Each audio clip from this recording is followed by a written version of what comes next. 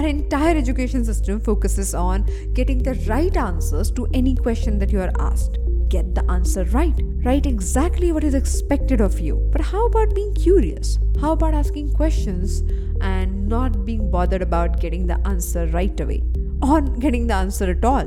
The best-selling author Anthony Robbins talks about the quality of questions, and that is your today's daily mental Fitbit.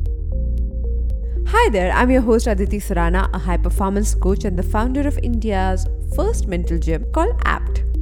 I welcome you to Daily Mental Fitbit, a podcast where you learn simple, practical, effective tools and hacks to be mentally and emotionally fit.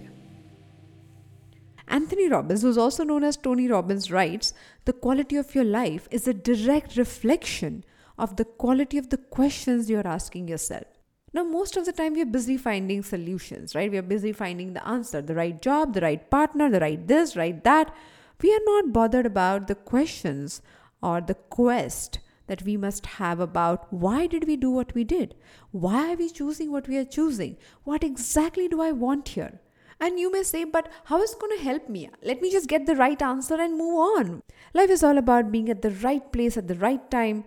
Now pause, think about it. All the stress that you carry about getting things right and doing the perfect things all the time builds up and eventually gets to you.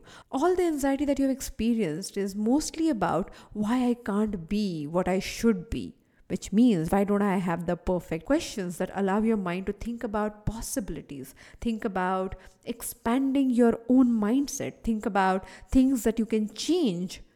You're not driven by fear. You're not driven by limitations. You're rather driven by things that you can do immediately. If you ask questions like, why me? How can he do that to me? What's wrong with these people? Now, these are questions. Of course, they are probably statements with question marks, but technically they are questions. But these questions do not teach us anything. We keep repeating the same problem over and over and over again. So when you sit down for journaling, don't use it like dear diary. And don't say things like, oh, this person was so rude to me and why they did that. Instead, ask yourself questions which are solution oriented. Things like, what do I require to change here? What can I learn from this situation? What is that exact lesson am I missing in this situation? When you ask these questions, like a search engine, your mind goes and starts finding things that you can change about yourself, about your behavior right away. So without wasting your time, start journaling on solution-oriented questions. As a part of our social initiative during the pandemic, we created a 21-day anti-anxiety journaling workshop, which is completely free. So if you want to take journaling seriously to the next level, you can check out aditisurana.com/lockdown21.